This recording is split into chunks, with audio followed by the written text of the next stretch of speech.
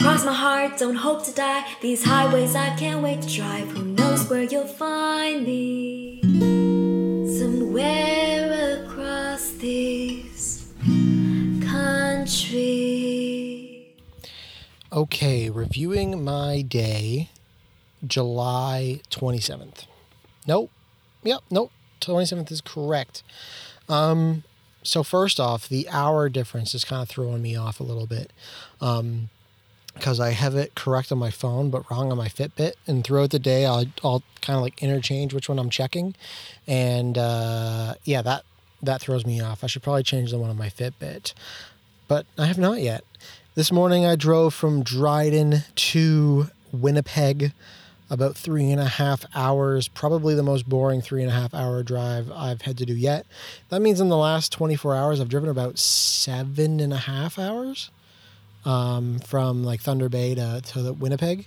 And that's a lot of driving. It hurts my butt. I'm exhausted. It burns my phone because when I drive, I listen to podcasts and have Google Maps like running in the background. I do offline maps not to use all my data, but I am quickly running out of data too. Good thing I got 10 gigs. And just a boring drive. There was a lot more construction once you get into Manitoba. So I passed the sign that says you're officially in Manitoba. Kind of wanted to take a picture, but I drove by it and I realized, oh shit, I missed it. So I'm going to drive back and I'm going to take a picture with the Welcome Back to Ontario sign. I will say this, the Ontario drive is probably like the best part of the drive until I get to BC. We'll see how good it is there. I imagine it's fantastic there too, but right now Ontario drive is defeating everything else and it's beautiful. Definitely, I think I mentioned it already, but everyone should take it. Anyways, today in Winnipeg, what I did was I actually met up again with Liza and Gaby. Unfortunately for them, their car broke down in Winnipeg. Their alternator broke, I believe. And so I saw that they were in Winnipeg and I was like, yo, I'll be in Winnipeg in like 2 hours. And they're like, oh my goodness, if our car isn't fixed by then, let's get lunch. So we got lunch at this little cute place. And that was good because I actually forgot to take a picture of them on my disposable camera the last time I saw them. And I was really disappointed by that. So I'm happy that it worked out really well that I saw them. Unfortunate for their vehicle. But when we were eating, they got a text message saying that it was fixed. They got a lot of little free things from the locals here in terms of like towing and extra stuff from their mechanic. So they're very happy for them that it all worked out for them in the cheapest way possible. But yeah, really nice to see them again and chat with them over lunch and then send them on their way. And then I went to the Human Rights Museum of Canada. I was told to go there by a couple people. Not super interesting. Today was actually the first day it was open in 3 months. So like Manitoba was in lockdown for like the last few months, just like Ontario was. And today it just happened to be the first day that they were open. So I went. You have to prove that you're double vaccinated to be anywhere in Manitoba right now. So thank goodness I was. I brought my little paper with me that proves I'm double vaccinated and have been for 14 days. So great job, Luke, being prepared on that. And so I saw it. Nothing different, really like super different from any other museum that you'll find anywhere else. It's more of like a collection of the different human rights atrocities that have happened. And some are specifically in Canada, whether it's women voting or Indigenous rights or people with disabilities.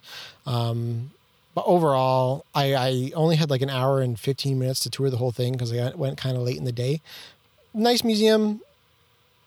Not as good, I don't think, as everyone mentioned, but maybe that was the first day back.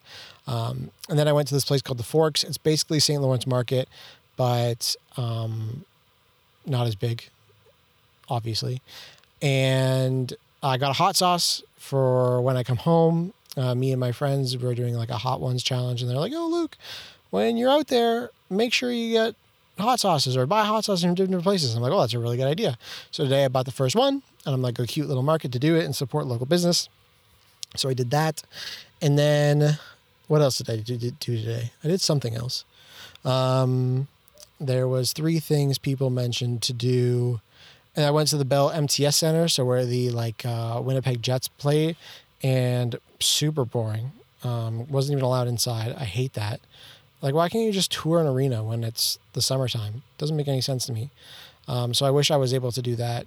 And then, yeah, those were like the 3 things that I did today in terms of Winnipeg, other than the lunch with Liza and Gaby. But then I also saw a friend from university, Alson, who's been living here for the last 2 years. So him and I, we went to this one local place in Winnipeg and got some food. And I got bruschetta and empanadas. Pretty good. And then he got pizza. And then we went to this bar in Winnipeg too, for a drink. And that was pretty good too. Overall, a very good day. Talked to a couple strangers on the street. Someone was carrying onigiri. And I was like, yo, I haven't had onigiri since Japan. And I loved onigiri. For those that don't know, onigiri is basically just a big piece of sushi. It's like a triangle seaweed rice inside like fish or tuna or some sort of meat, something inside. This one's vegan, so we'll see if I even like it. But I asked these people, I'm like, yo, where did you get the onigiri from? And they're like, oh, there was a party upstairs. And I don't know, I just took a couple. I was like, useless information. I really want to know where you got the onigiri so that I can go and buy some for my trip, because they're delicious. And they're fantastic, like hiking or walking food, because they pack really well and pretty easy to eat and good for, they're not like massive in calories, but they're pretty good in terms of like how filling they are. So they didn't know where they got them from. Then I had a conversation with Alson about if I'm extroverted or introverted or not. And I've been thinking about this a lot recently. So then I posed the question on Instagram, asking the audience, asking you guys if I am introverted or extroverted. And so far, everyone thinks I'm extroverted, except for a couple people, and they explained why. And I agree with their reasoning. So next episode, not this one, because we're only like 2 hours into the poll. I want to see what more people are going to say. Next episode, I'm going to do a whole kind of deep dive about why I think I'm more introverted than people think. I do think I am extroverted in a lot of ways, but I also have a lot of introverted characteristics about myself that I will make a case for next episode. Other things is I did like a little teaser about all trails and across countries. So I do have something to announce in the coming days about All Trails and a little collaboration that I have. I reached out to them asking if there was any way that they could support the show and my listeners. So I will have something to give some people in the coming days. I really want to do it on an episode where I like review a hike, because it kind of factors into what All Trails does and what they do. So I think I'm going on a hike tomorrow or a little walk tomorrow. We'll see. And then I'll kind of do something about that probably in the coming days or week about my partnership with them and how you can win something. I believe that was it for my day. Oh, and I passed 3,000 kilometers on this trip. So I've already put 3,000, I think the final number was 3,067-ish kilometers just from this trip. So that's just one way so far, halfway across the country, and still a lot more to go.